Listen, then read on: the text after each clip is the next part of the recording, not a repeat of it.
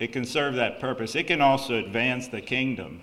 But sometimes we find ourselves in a place where we feel like we need some protection. We need the fire of God as a wall of protection around us. Indeed, we can use Scripture, use truth of God to be a shield.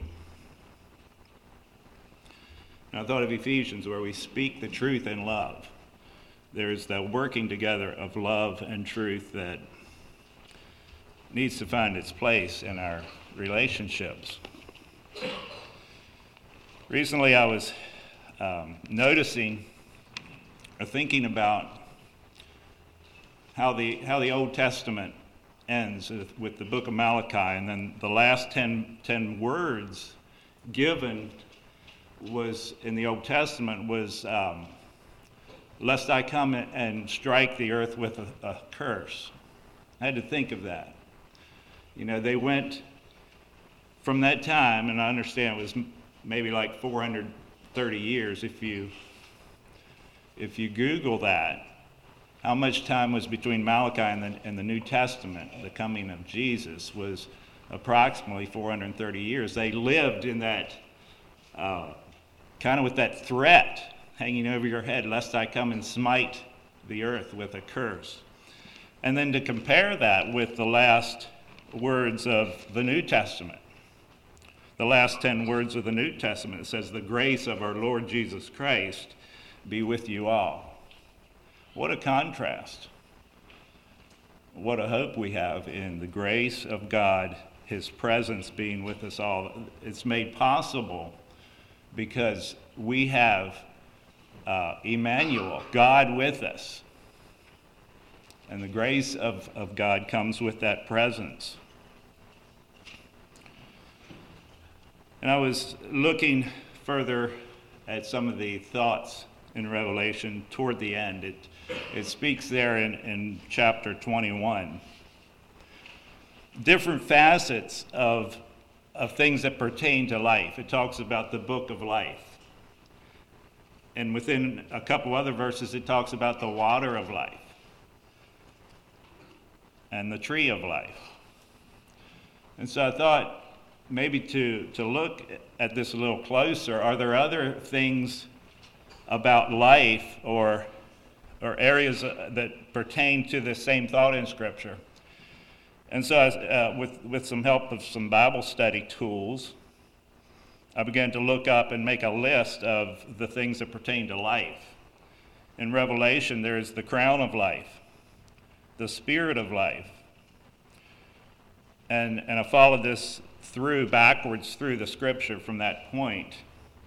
In 1 John, it talks about the word of life, the grace of life, the promise of life, the Savior of life. Romans speak of the newness of life, the justification of life. Acts talks about the manner of life, the Prince of life. The Gospel of John speaks of the light of life, the bread of life, the resurrection of life. And then you come to the Old Testament, and I'll just read a list of things that along that line. It speaks of the covenant of life, the statutes of life, the way of life, the well of life, and the wellspring of life in Proverbs. The reproof of life, the fountain of life, the path of life, the issues of life, the time of life, the bundle of life, and the breath of life. A lot of things pertaining to life. The Word of God is about life. It speaks of the other side. It speaks of death, but it is promoting life. And I think most of us are in favor of life as well. That one reference to the bundle of life, most of you probably do not know where that comes in. And so I might just make reference to that I think it's in Samuel, in the book of 1 Samuel, where there was a woman named Abigail that said she was a woman of understanding. She heard that David was coming to mete out a recompense because of the way her husband had treated David, Nabal. And she made preparation to meet David and to alleviate that situation. It said she was a man of understanding. Her husband was not. And in 1 Samuel chapter 25, verse 29, it says, "Yet a man has risen to pursue thee." She spoke these words to David, "and to seek thy soul, but the soul of my Lord shall be bound in the bundle of life with the Lord thy God. And the souls of thine enemies, them shall he sling out as out of the middle of a sling." And so she in a sense there, she brought blessing. By her words, she stilled the enemy and the avenger in that situation, perhaps preserving her own life by speaking blessing, and it was almost a prophetic word to David. And I look at that and I think this is kind of a side note, but I wonder if Abigail, and she later became David's wife. Nabal suffered loss, death, and later on that chapter, Abigail became David's wife. And I'm sure it all stems back to her being a woman of understanding. But I thought, she could be a shadow, a type of the bride of Christ. Because if you remember, David already had a wife, Michal. Well, it turned out that Michal was given to a man by Saul. Saul seems like maybe a type of the kingdom of darkness, and David the kingdom of righteousness. Whereas the church was grafted in, maybe unexpectedly, in God's program. Originally, Michal could then been a reflection of Israel. Notably, Michal again became David's wife too. And so where that, what the message and all that, if there's a illustration in that for us today, I don't know. But I would make note that in 2 Samuel chapter 3, it says, "Now there was a long war between the house of Saul and the house of David." So you have this two polarizing forces. I think Saul could reflect the kingdom of darkness. But it says David waxed stronger and stronger, and the house of Saul waxed weaker and weaker. I had to think of that in relationship to the church of Jesus Christ. Our call to advance and to be shining, a shining light, it describes in Proverbs, it shines more and more into the perfect day. Why is God waiting? Why is God, one of the reasons we say that it's not that God is slack concerning his promises, he is waiting for, by his mercy, that none should perish. And I take it that perhaps that's a message to us that more are being saved. There's more that are coming into the kingdom. In the sense that the church is growing greater, like David's kingdom, even in the midst of darkness and so on. But I guess the question comes to us is our soul bound in the bundle of life with God, which is, if you read that in other translations, it brings out the idea of the treasure store of God's, his treasure pouch, the thing he keeps close to himself. Psalms 119 says, "The entrance of thy word giveth light, it giveth understanding unto the simple." And so that understanding and that light from God, it promotes life, it brings life, it preserves us from death. The title of the message this morning is "The Logos and the Ramah." How many have heard those terms used concerning the Greek definitions of the Word of God? It pertains to the Word of God. And it caught my attention to some degree. I don't feel like I'm studied up on it quite as much as I should be to share it this morning, but it was on my heart. And I know that there's this topic has been discussed where some say there's a significance to this difference. Others would say there is not a whole lot of significance. But as I think of the maybe going into Greek culture a little bit and how it pertains to how we got our Bible and how that the Bible was written. Why was the Bible written in Greek? Have you ever thought of that? The New Testament, I should say. There were other languages. It was believed that Jesus spoke Aramaic. You had the Jews that spoke Hebrew there in Jerusalem, by and large, and there was the Latin that I think the Romans and the Gentiles that were in that setting spoke some Latin. There was also then the Greek. Now, the reason the people spoke Greek is because of as I would understand it, Alexander the Great had a campaign. He campaigned and conquered the known world at that time. And as a result, that the Grecian language became kind of like a universal language that was part of that culture. You say in some ways it became the main language. Now, why do I bring that up? Well, in the Bible it says that the Greeks seek after wisdom. The Greeks seek after wisdom. And that may not be all bad. If you think about that, they pursued philosophy. They pursued the meaning behind life. Think of some of the Greek philosophers. You have Socrates, Plato, and Aristotle.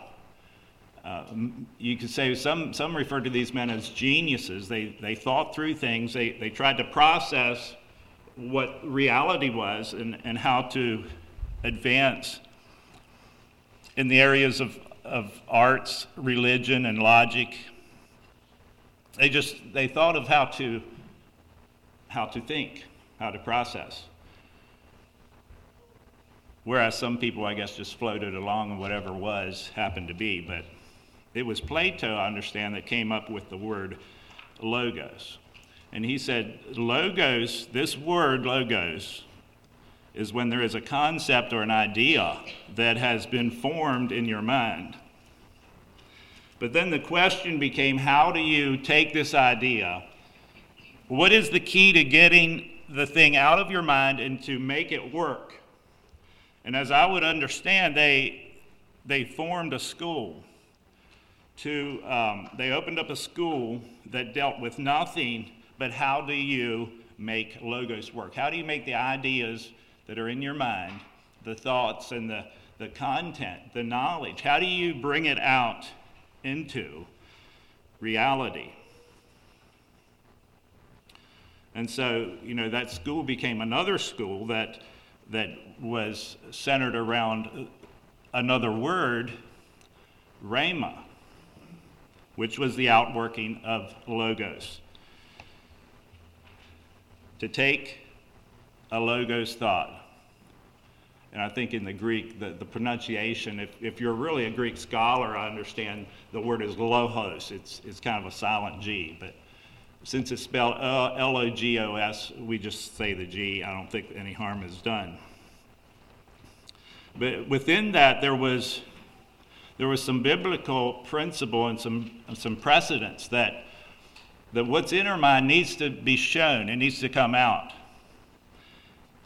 Faith without works is dead. We subscribe to that understanding.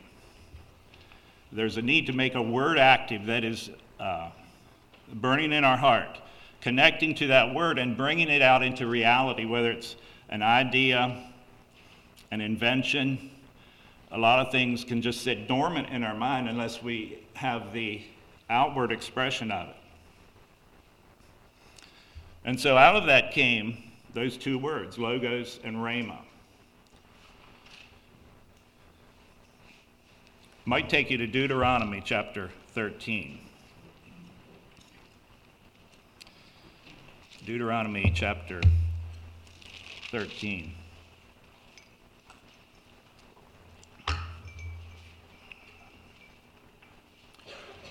Verses 1 through 4. If there arise among you a prophet or a dreamer of dreams, and giveth thee a sign or a wonder, and the sign or the wonder come to pass whereof he spake unto thee, saying, Let us go after other gods which thou hast not known, and let us serve them. Thou shalt not hearken unto the words of that prophet or that dreamer of dreams, for the Lord your God proveth you to know whether ye love the Lord your God with all your heart and with all your soul. Ye shall walk after the Lord your God and fear him, and keep his commandments, and obey his voice, and ye shall serve him and cleave unto him. Verse 4, it brings out two different thoughts that relate to our obedience to God. It says to keep his commandments and to obey his voice. I would like to use that verse as an example, perhaps, of what logos and Ramah are. You have keeping the commandments of God, which you could say was, at that time, was the written word, the law, the things that they were spoken by God, but it was put on paper to be remembered that was the commandment. And then it says to obey his voice. And I would say that is like maybe the spirit word that we receive from God that would be more in the category of a Ramah. Now, one thing I would say about the Greek philosophers, I understand Alexander the Great was a student of Aristotle for at least 9 or 10 years or so. And this was the thing that was pushed, how to convert what's in your mind into reality.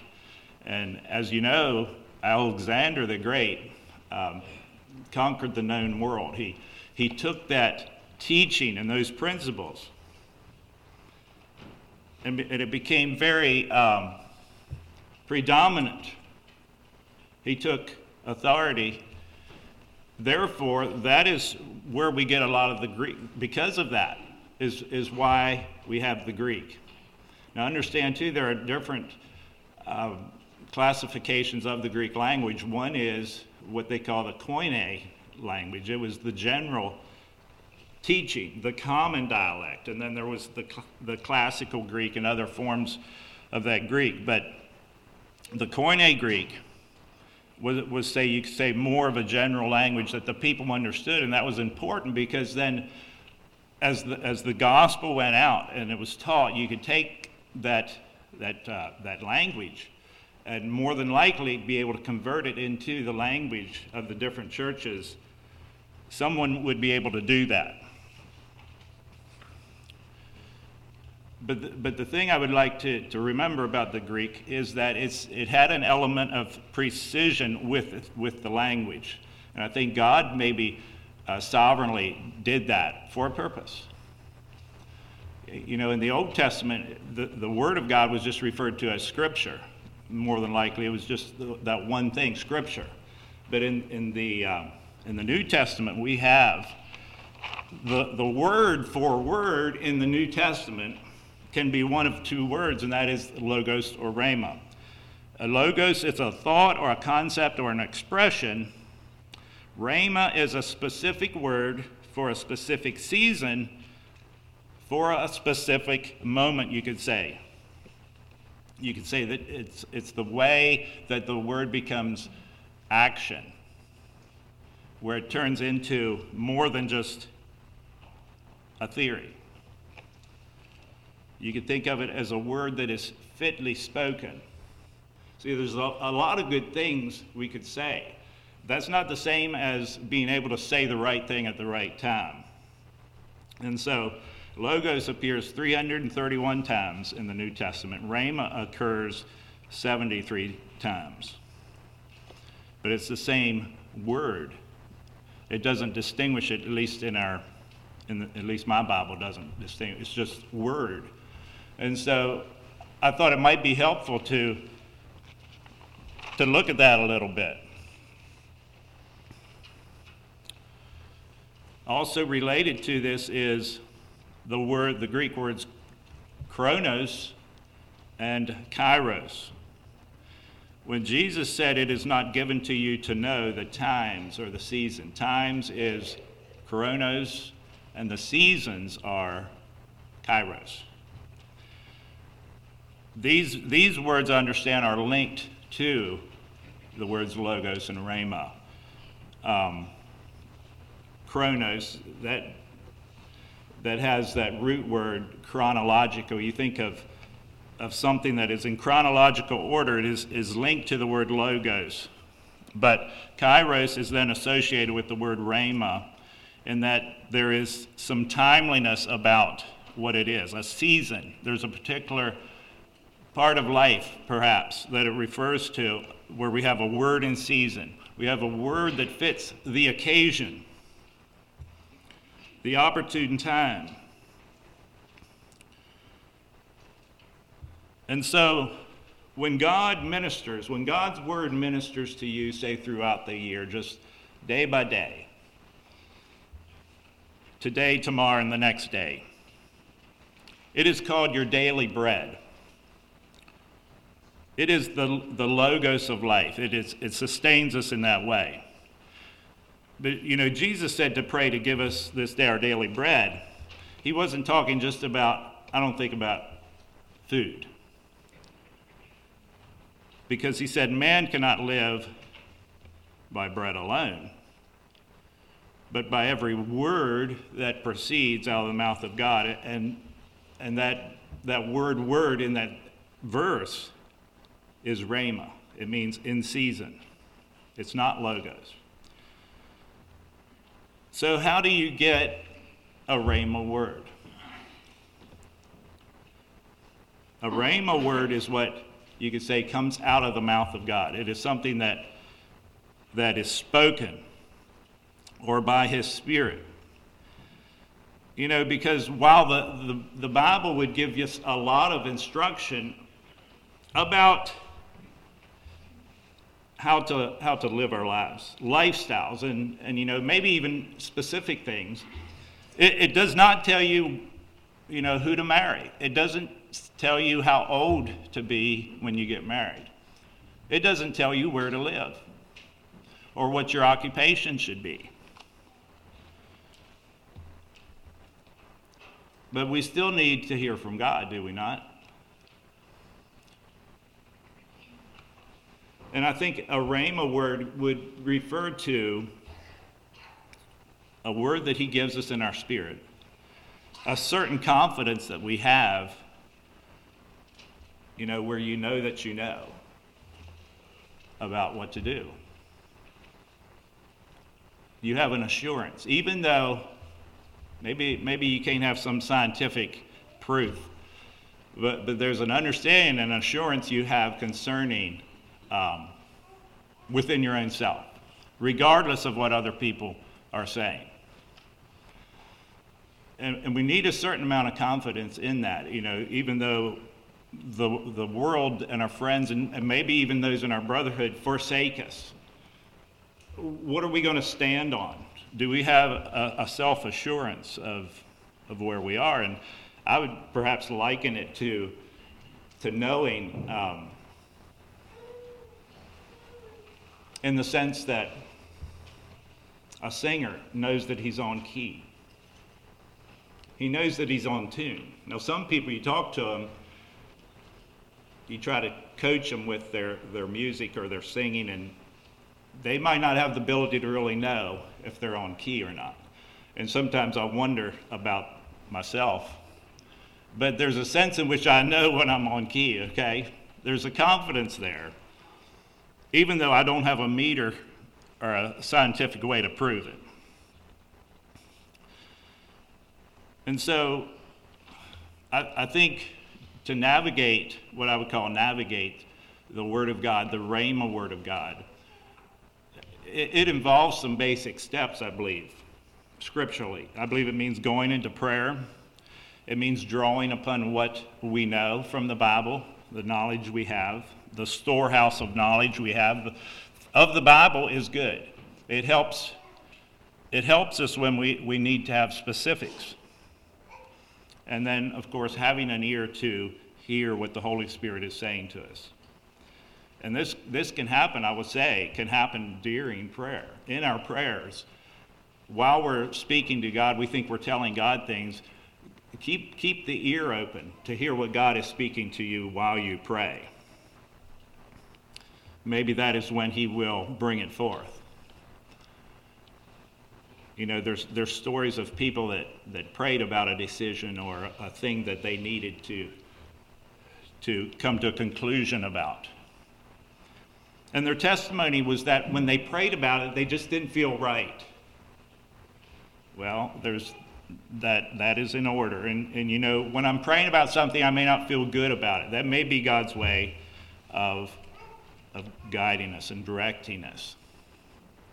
Think of the Holy Spirit guiding you into truth. The truth we need, specific truth for a situation.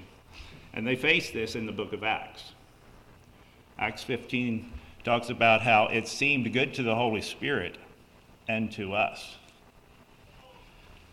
It seemed good to the Holy Spirit and to us to lay upon you no greater burden than these necessary things. Now, you know, numerous times in the book of Acts, it talks about how it seemed good or how a thing pleased the apostles and how they considered a matter and how they determined to do a certain thing. Recently, it was there was one of our brothers that was saying how the book of Acts, chapter 15, is a blueprint. I think that was the words he used. It was a blueprint for deciding and helping the church work through things. I would say the blueprint is not in necessarily duplicating the answers that they were shown at that time for that moment. I think the blueprint of Acts 15 is in the manner in which they heard the Word of God, they sought the Word of God, they found it, they pursued it, and out of that came direction from God through the Holy Spirit, through the men of that day. That is a good pattern, but I think it may be a mistake to say we have to duplicate the thing that God showed them at that time. In other words, they were shown three or four things to give direction to the people. It had to do with abstaining meats offered to idols, from things that were strangled. It had a lot to do with eating, not to eat blood, and to abstain from fornication. So those were the four things they came up with. But I don't think it's good doctrine to say, well, the church needs to make just 4 rules. We're allowed to only have 4 rules, or those specific rules themselves. Now, there may well be principles found in the conclusions of what they came to at that time. But I don't think the wisdom is necessarily in duplicating the result of their considerations. Now, why is a Ramah word important to us? What is the place of the Holy Spirit, or our place, in how that happens? And I want to take you to an account in Scripture, Matthew 4, chapter 4. I think that illustrates why this is important.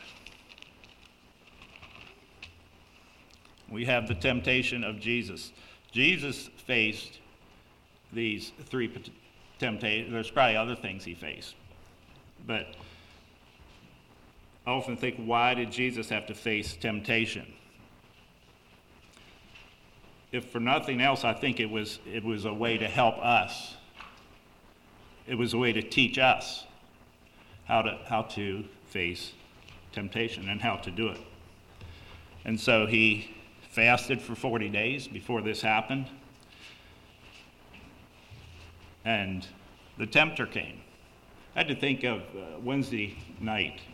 We were studying about Moses, and the question was, were there similarities between Moses and Jesus? Well, one was that both of them fasted 40 days. So that was one thing that was the same. So the tempter came to Jesus. He was hungry. If thou be the Son of God, command that these stones be made bread. But he answered and said, It is written, man shall not live by bread alone, but by every word that proceedeth out of the mouth of God. Then the devil taketh him up unto a holy city, and setteth him on a pinnacle of the temple, and said unto him, If thou be the Son of God, cast thyself down, for it is written, He shall give his angels charge concerning thee, and in their hands they shall bear thee up, lest at any time thou shalt dash thy foot against a stone. You know, I see what maybe the devil was thinking here. He's smart in some ways. He's like, oh, you're going to play the game of just quoting me scripture. I can do that. I know the Word of God. I can quote scripture too. I can play that game.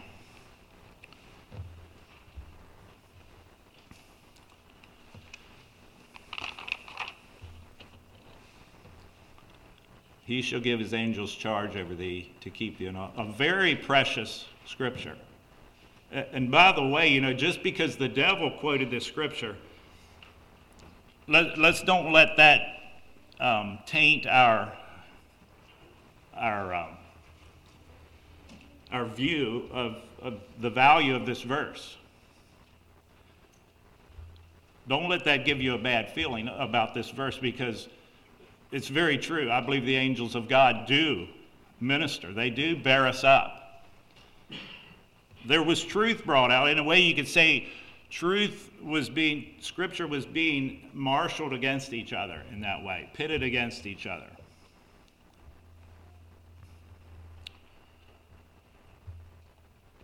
Angels, hearken unto the voice of the Lord,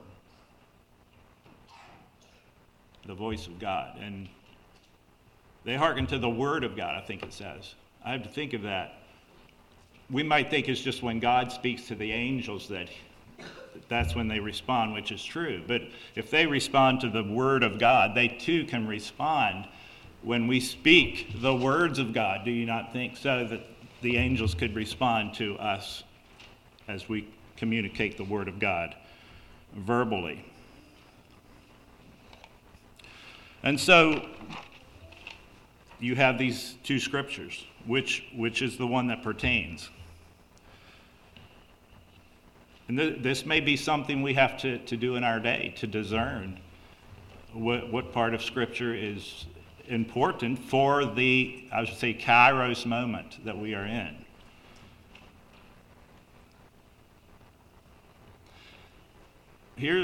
Here's one difference, or probably the only needful difference between the word that Satan gave and the word that Jesus gave, is that while the devil knew Scripture and was able to have a knowledge of the Word of God, the devil did not have the Spirit of God. And the word that Satan expressed, it happened to be the Logos, but the word that Jesus shared was the Ramah. Because Jesus was filled with the Spirit of God, and he had the righteousness of God. He had the favor of God and the presence and the power of God. So do you see why it takes more than just a Logos? It takes a Ramah word for the season that is at hand. To be able to, this may be partly what goes into rightly dividing the Scriptures. 2 Peter chapter 1. Might take you there for a thought. First Peter.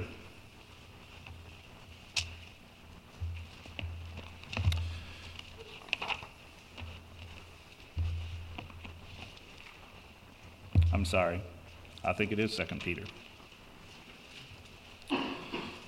They're all pretty close together. So next page over, 2 Peter chapter 1, verse 20. Recently I've heard this verse brought up in a couple settings, and the manner in which it was given, and some of the emphasis that came out of this verse, I wasn't sure was sat well with me. The thought is this, and I'll read it. It says, knowing this first, that no prophecy of the Scripture is of any private interpretation. You know, that this verse would mean that we have, as individuals, that our role in understanding or gaining personal insight from God's Word as an individual is limited because, you know, we cannot privately or personally understand the Bible, or that we cannot trust or have confidence in the Bible on our own, or what is being said in our spirit, because no prophecy is of private interpretation. That is the thought. And while I agree that the brotherhood has much value and exhortation in bringing edification, exhortation, comfort into our lives through the Scripture and our understanding of it, that is not really what this verse is saying. If I'm wrong, I would like to be corrected. It is simply saying how the word came to the prophets. It was not of their private interpretation. It says, for the prophecy came not in old time by the will of man, but holy men of God spake as they were moved by the Holy Ghost. That is how the word of God came to the prophet, to the writers at the time it was written. It was not of their private interpretation. It is not saying that we cannot gain some personal insights from the study of the Word of God. I mean, if that is true, when we leave here, we may as well just leave our Bibles here at church, because, you know, we can't understand the Bible unless we're all together. That's not what I see this verse as bringing out. And so, God can certainly, I believe, bring His Word in a personal study. It's very important.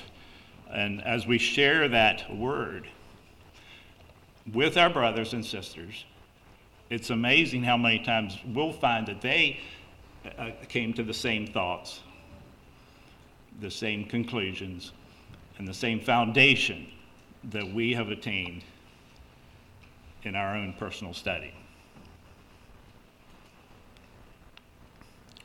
So think of a Ramah word as a specific word that fits a particular time, a particular moment. The result will often be an action. Yes, we put our faith into works. I say often because I believe a word from God it can be just an answer. It may not require action at that time, but the result of it could be an answer in our spirit. It could be a peace or an understanding that God brings to us, where his peace begins to rule in our heart, and it begins to pass understanding in the midst of things that logically do not make sense.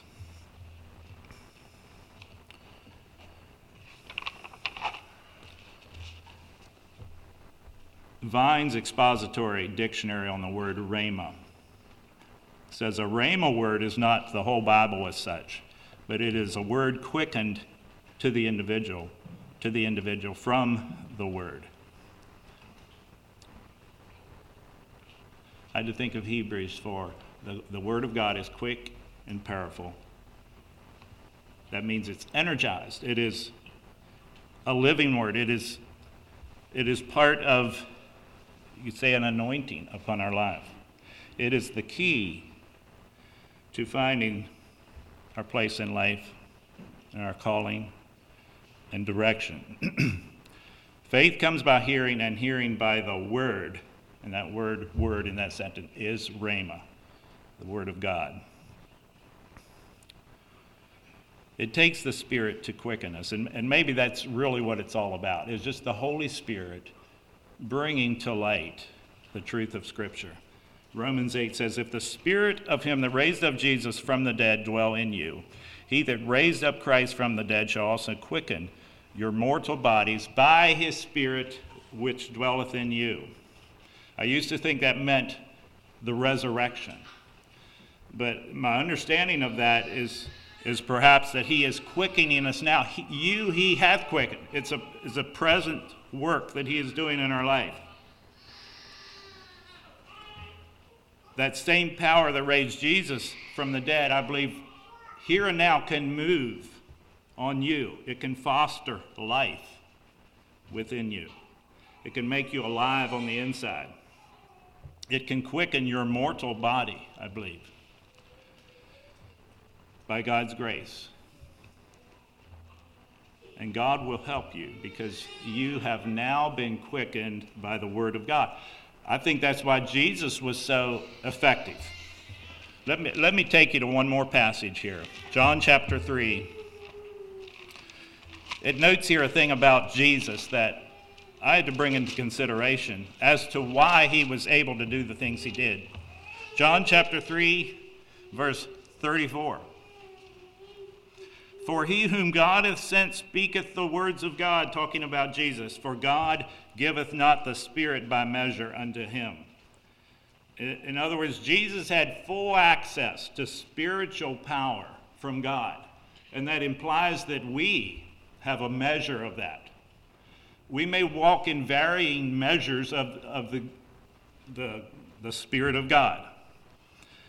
And just because we're born of the Spirit doesn't mean it stops there. It has to continue. There's a greater fullness of the Spirit, I believe, that comes upon the hearts and the souls and even the bodies, our mortal bodies, until we have the new immortal bodies.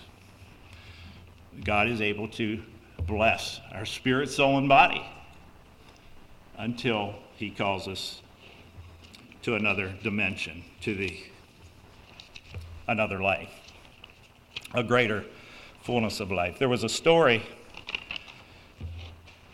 I'll close with this story, but in the Korean War, I understand there was, after the war, South Korea faced a lot of orphans because of their parents being killed. So there were relief agencies that were brought in to minister to these children. And they took care of the children, and they found that even though the children had ample meals, they began to feed them adequately, 3 meals a day. At night, when they put these children to bed, they discovered that the children were restless and they were anxious. And in talking with them, they discovered that the children had a great anxiety about whether they would have enough food for the next day. I guess they went through a time when that wasn't happening. And so to help relieve or alleviate that response and that anxiety, one of the orphanages decided that each night when the children were put to bed, they would put in their hand of each child a piece of bread. And the bread was not to eat, they were just to hold it. And they found out that did answer the problem. These children relaxed. They had that bread reminding them of their provision for their need. And I had to think of that in relation to God's Word, the things of God, the Spirit of God. Let's hold them in our hand. We may not be able to necessarily partake of it continually, but we hold it in our hand. I had to think too of how the command in the gathering of manna, they were only to gather enough for that one day. And I think sometimes the temptation is to go and stockpile. Let's gorge ourselves on things that are good, and then later on we may not have to worry about it and go our way. But I think that the lesson and the teaching is that God God wants us to have a daily pursuit of his word. He wants us to have the trust that the food will be there the next day and that it will be fresh. He doesn't want us eating old bread. He may have a fresh word for us each day. His mercies are new every morning. So that's the encouragement I want to leave with you here today. You know, I talked about a river, the river of life proceeding from the throne of God. What a beautiful sight. Can we hold that image in our mind? I'm sure it's a beautiful river that we don't have to worry about the children drowning in the water. It may even benefit them to go in that river and submerge themselves in that water of life. Who knows what God has planned for those that love him. But in light of that, I thought of a song, Brother Dave. Could you lead us? I believe it's 449 in the church hymnal. Fresh from the throne of glory.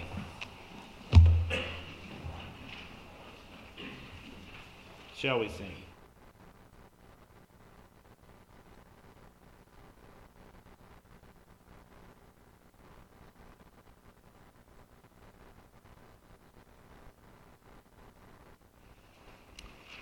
$449. Oh, fresh